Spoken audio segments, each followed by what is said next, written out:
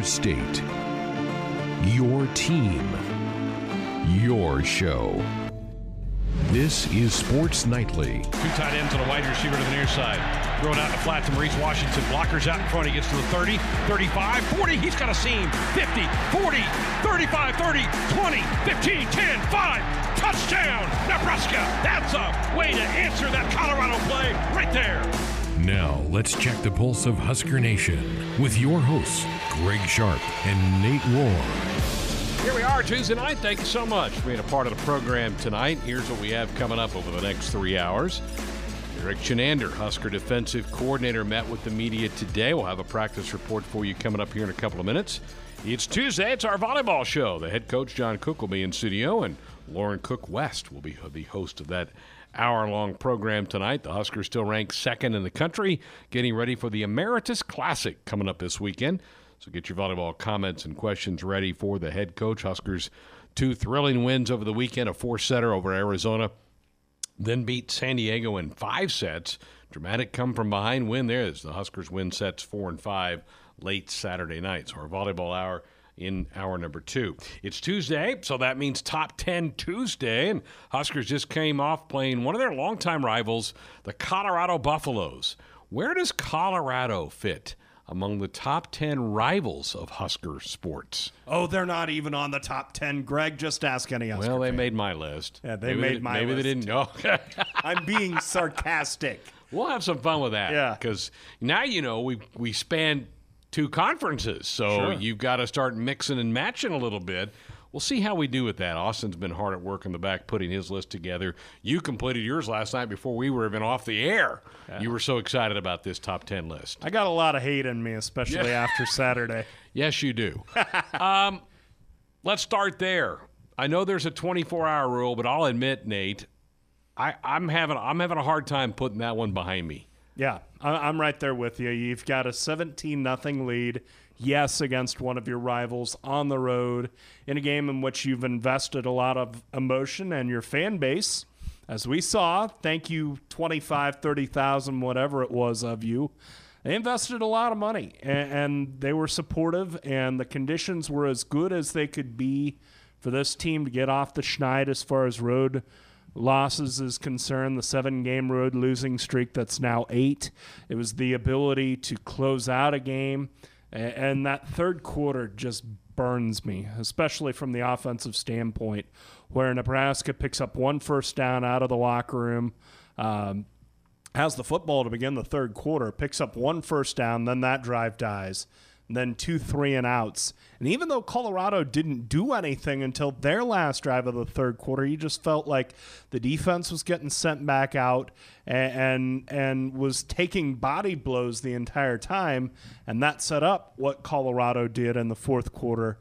And then in overtime, the offense continued to struggle. And it's frustrating when you outgain a team by 150 yards, and that's the ballpark of where it was, that can't be sustained through the second half, and you have to tip your cap to Colorado. They did an excellent job adjusting at halftime, and Nebraska eventually adjusted to the adjustments, as it were, but the offense just didn't do enough to keep the defense off the field. And then, even though the defense has made improvements in terms of conditioning and in terms of their level of play, at some point, you just run out of gas, and that was the feeling I got from that defense. And even still, they found a way to limit Colorado to 3 in overtime. So I felt like the defense hung in there as best they could with an offense that wasn't really sustaining drives in the second half. The more I think about this, football's a great team sport.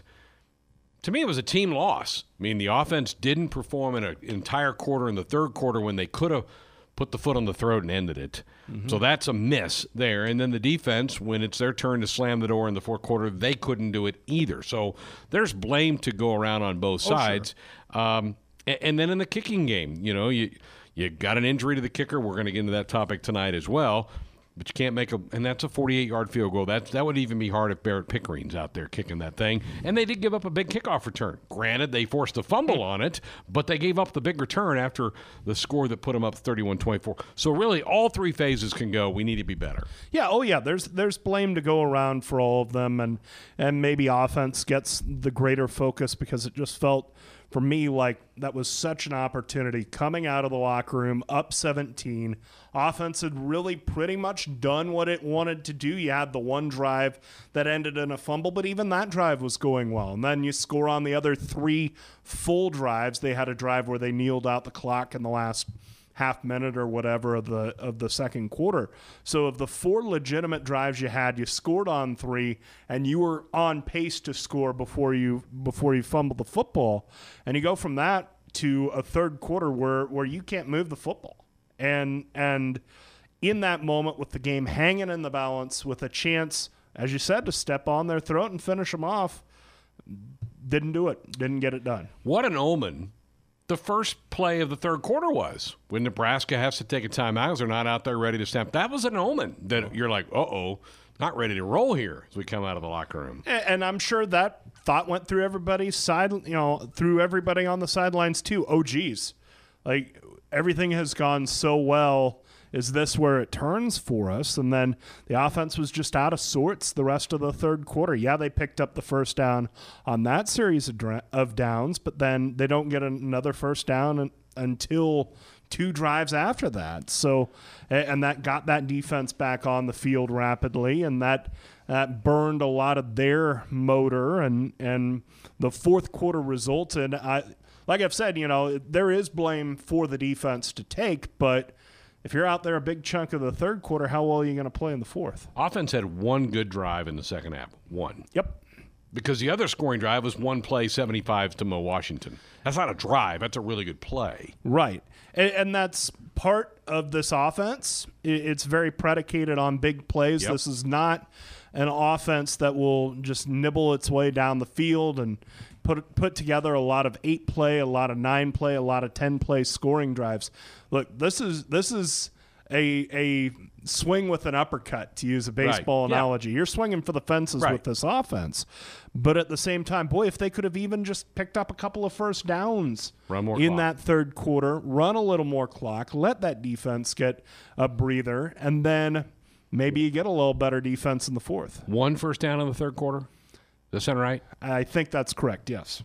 The scoring drives in the first half: 5 plays, 96 yards; 13 plays, 95 yards; 6 plays, 34 yards. So they had 3 good drives in the first half, 1 in the second half.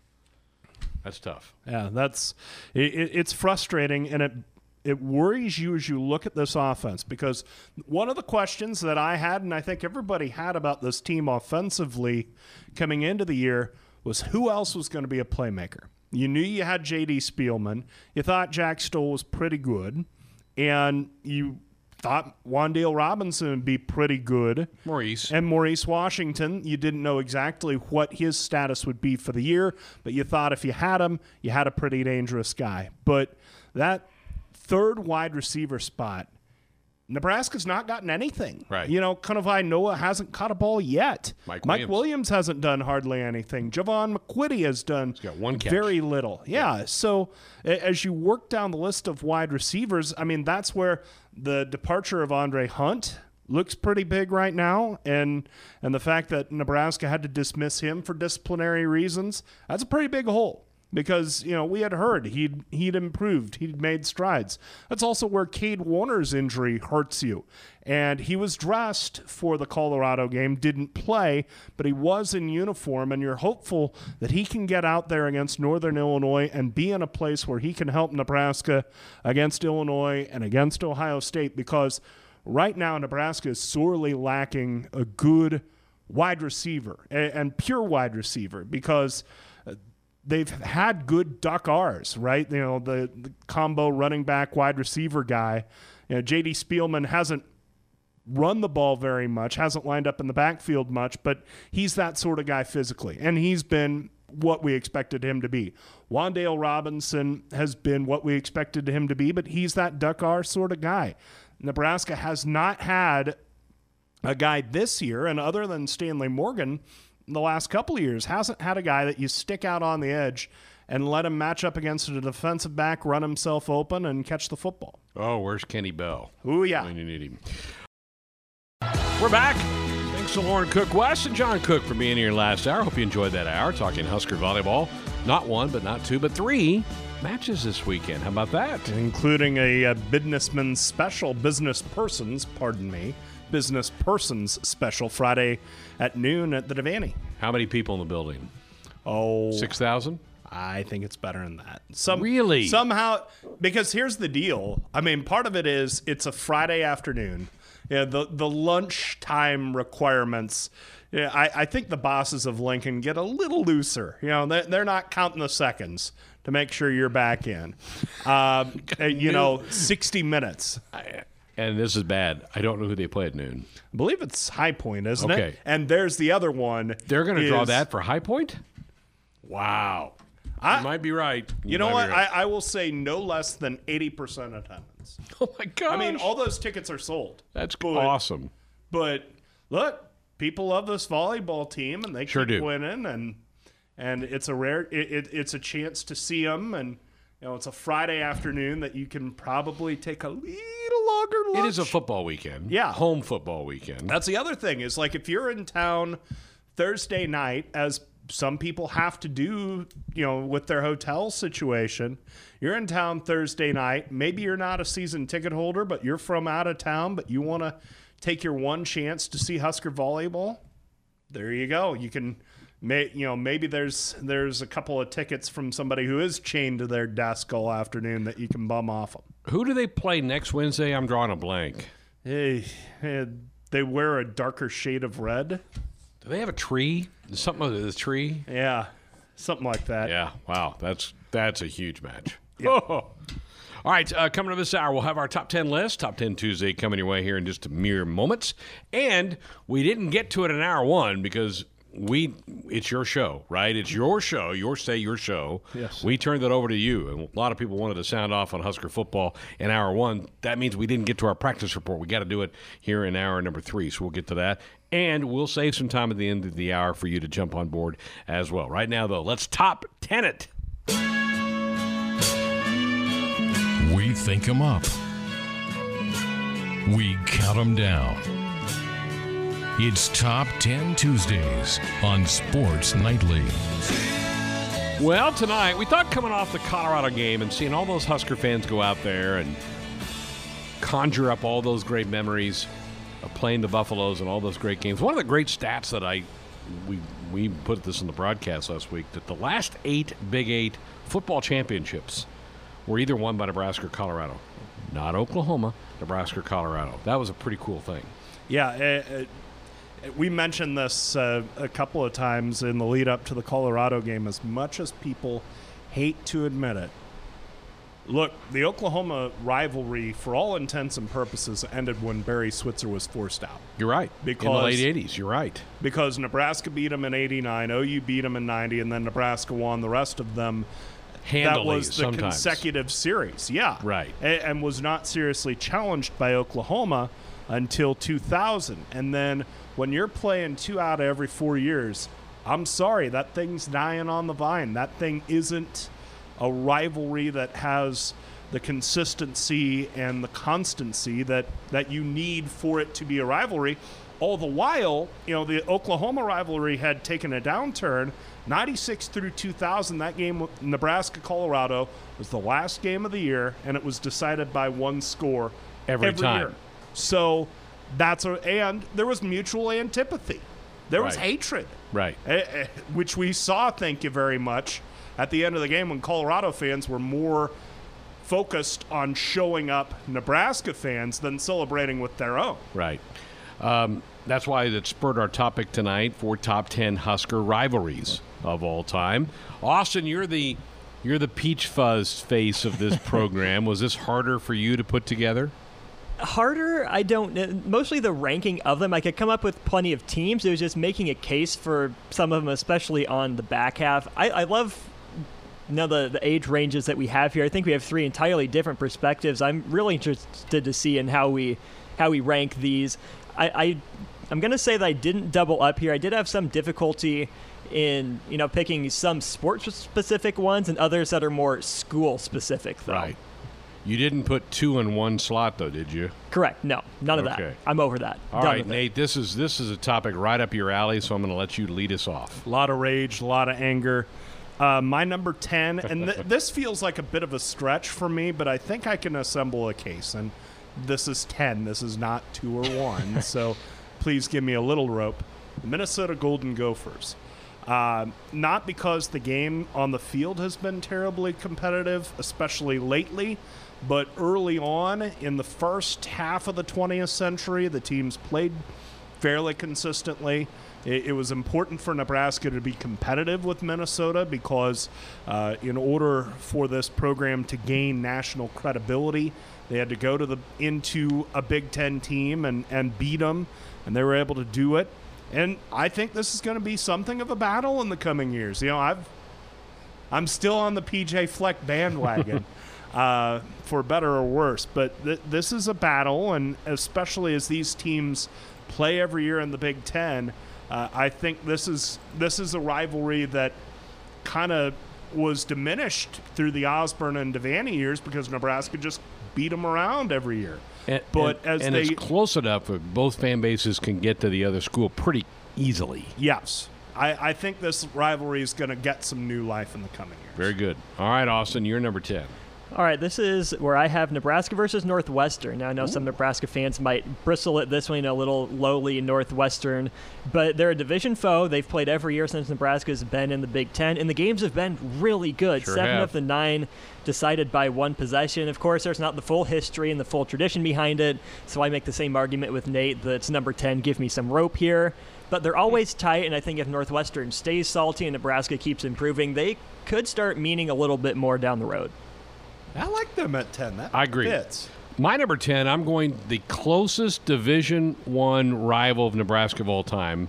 I've got Kansas State here at number 10. Ooh. Now, from about 94 on, that became a pretty big football rivalry. Volleyball was always pretty competitive. In fact, the Wildcats came in and beat John Cook's team in the first weekend of the tournament about 7-8 years ago. Remember that? Yeah. I think that might have been at the Coliseum. One of the last years they played at the Coliseum, the Huskers got beat by the Cats. So I've got Casey, and they certainly have had some battles. They had some brawls almost in the baseball diamond late in the Big 12 era. So I've got Kansas State at number 10. And I would even stretch farther back with that series, but they're a little higher up on my list. Okay. My number 9, and maybe this feels a little low, especially because we share a conference with them, but we've not played them a whole lot, Penn State. You think of the 82 bent sideline game. Yep.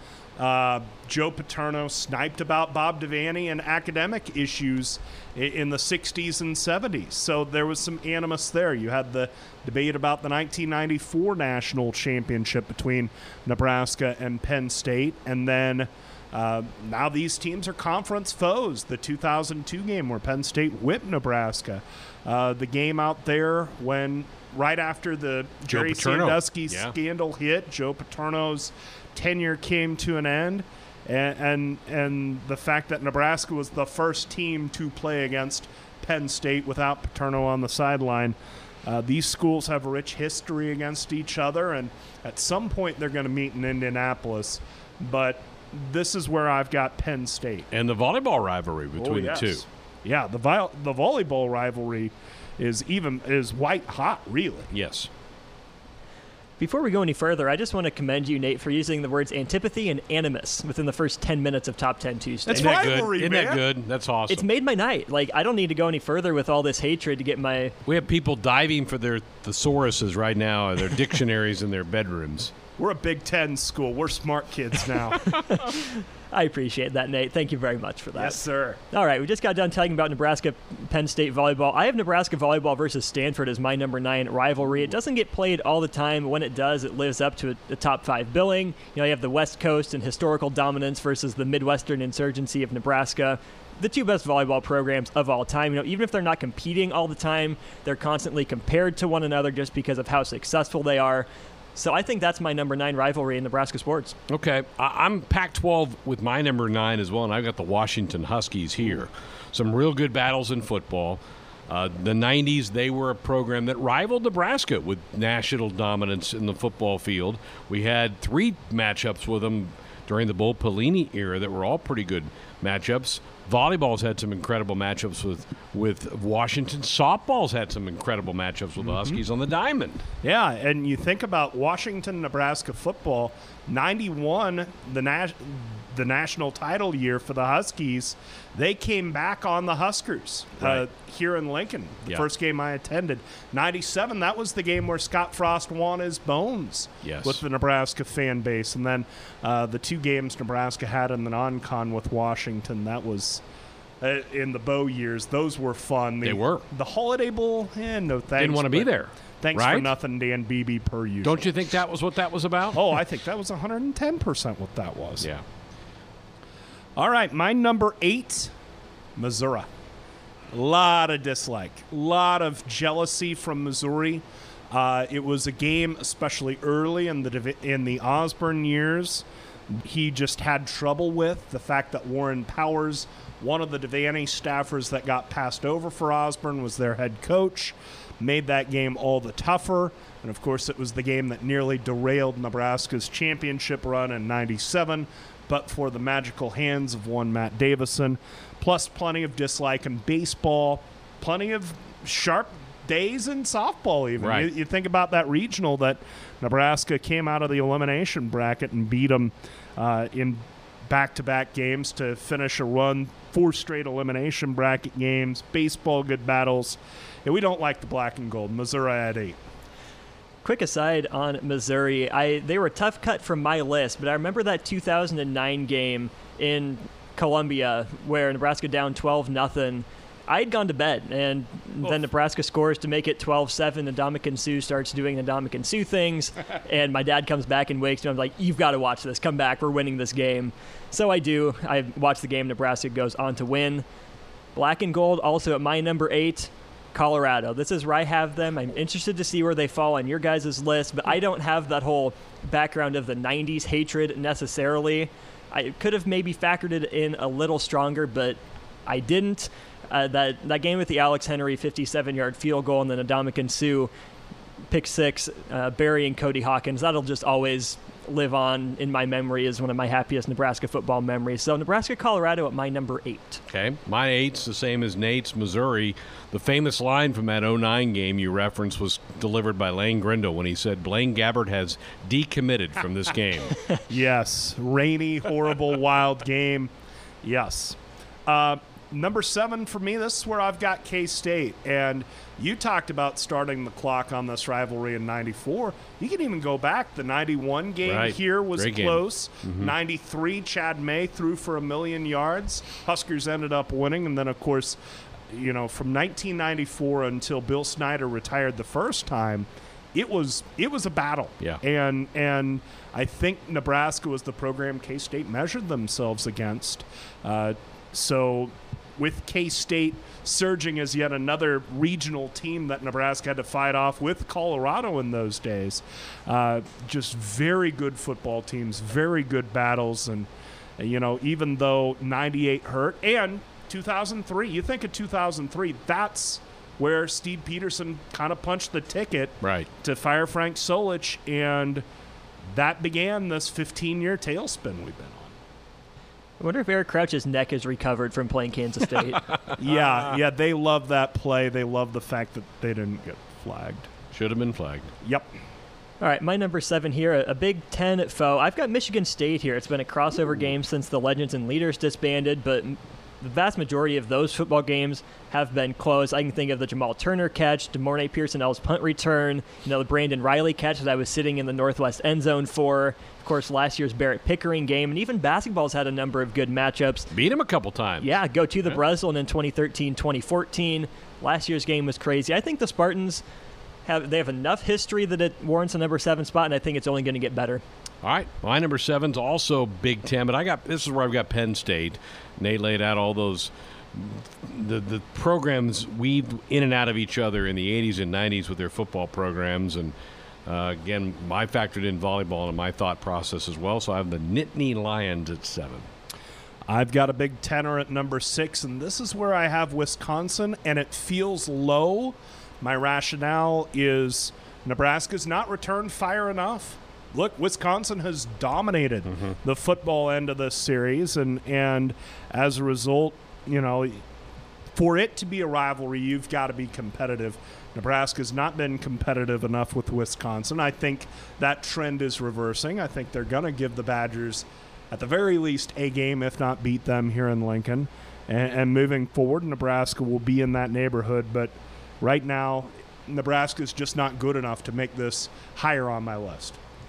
I'm with you, Nate. I line up exactly here, Wisconsin at number 6 because of all the reasons you laid out. It did get a little boost for me, though, because of No-Sit Sunday.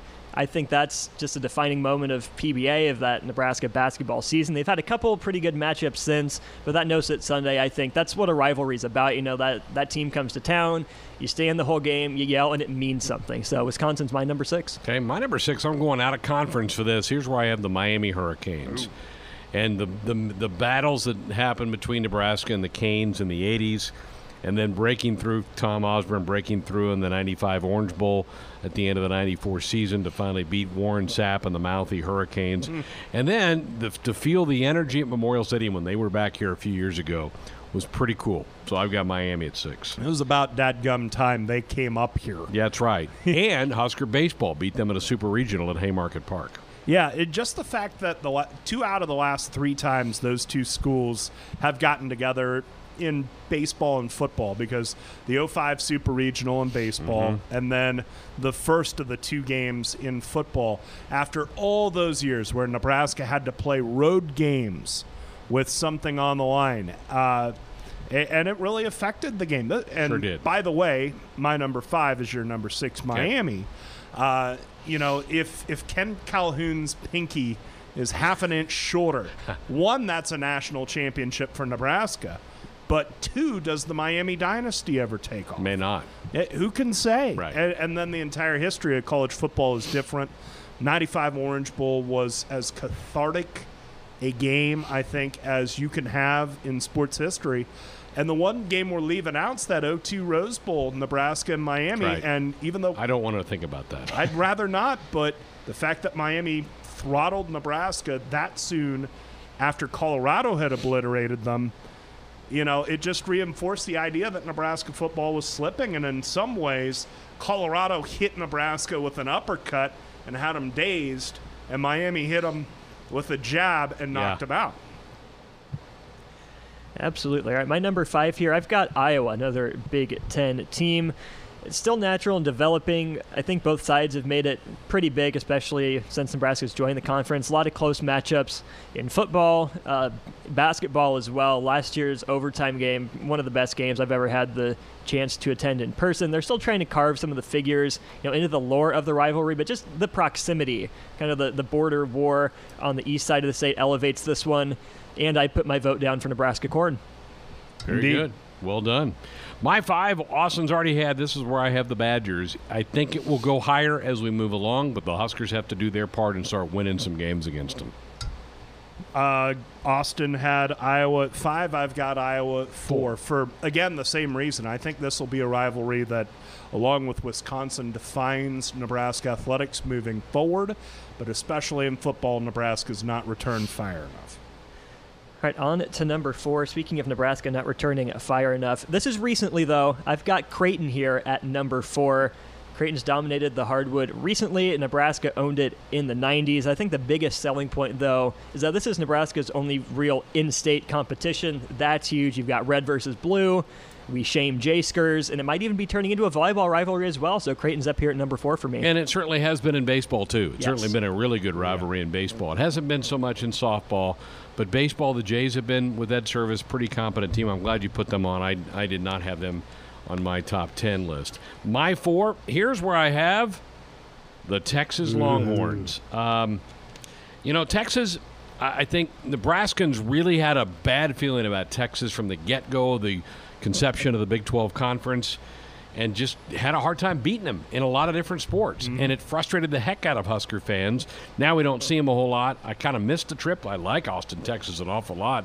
As a community, I like to go there. But I've got Texas here at number 4. And I've got them at 3. And, the thing about it is, especially when the Big 12 Conference was formed, Nebraska was a national championship level program, and Texas was in the midst of the probation-riddled Southwestern Conference. But because of all the TV sets, Texas got to stack the deck and set up the conference for their leisure. And that, combined with Tom Osborne's retirement, left Nebraska very vulnerable. And as a result, Texas was able to move ahead of Nebraska. Plus, Texas has all the advantages Nebraska doesn't. Population, high-level recruits, just you can't throw a ball without hitting a 5-star. Weather. And the weather. And so that, they are the contrast of everything we are at Nebraska. You don't feel like they ever work hard. Yeah. So that's why I have Texas at 3. I feel bad now for leaving them off my list. Little spoiler. I don't know. My number 3, though, I stick in the South. You guys have both had this. Nate at 5, Greg at 6. I've got Miami here. Rivalry, of course, rekindled earlier in the 2010s. I missed the game in Lincoln for homecoming. Oof. That thing was electric. Yeah. It was a pretty fun night. And there were Husker fans who had not forgotten all those trips to the Orange Bowl. Not at all. My number 3, here's where I have. Wait, we're on 3? Yes. That's where I have the Hawkeyes. And I think this again can go higher still. But I've got Iowa here, and again, they've dominated the Huskers the last 4 years on the football field. Huskers have to turn that around. They've also been a frustrating opponent in basketball. We've won some, but not maybe enough. And some of the other sports, it's been highly competitive as well. So I've got the Hawkeyes at 3. Sticking with black and gold, this is where I've got Colorado. I dislike their fans immensely. I dislike their football program immensely. Maybe the wound is too fresh. And as the years go on, Colorado's going to fall down this list because, let's be honest, Nebraska and Colorado aren't going to be fighting for the same thing very often. But just the litany of matchups between these two in football, Colorado's too. Antipathy, animus, yes, hatred. Insert at Nate's number 2. My number 2, you guys have done all the talking about this one. I won't add much more. Nebraska, Penn State, volleyball, football, history galore.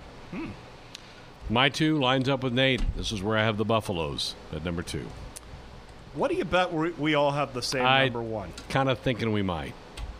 And look, I was too young for Barry Switzer. Yes.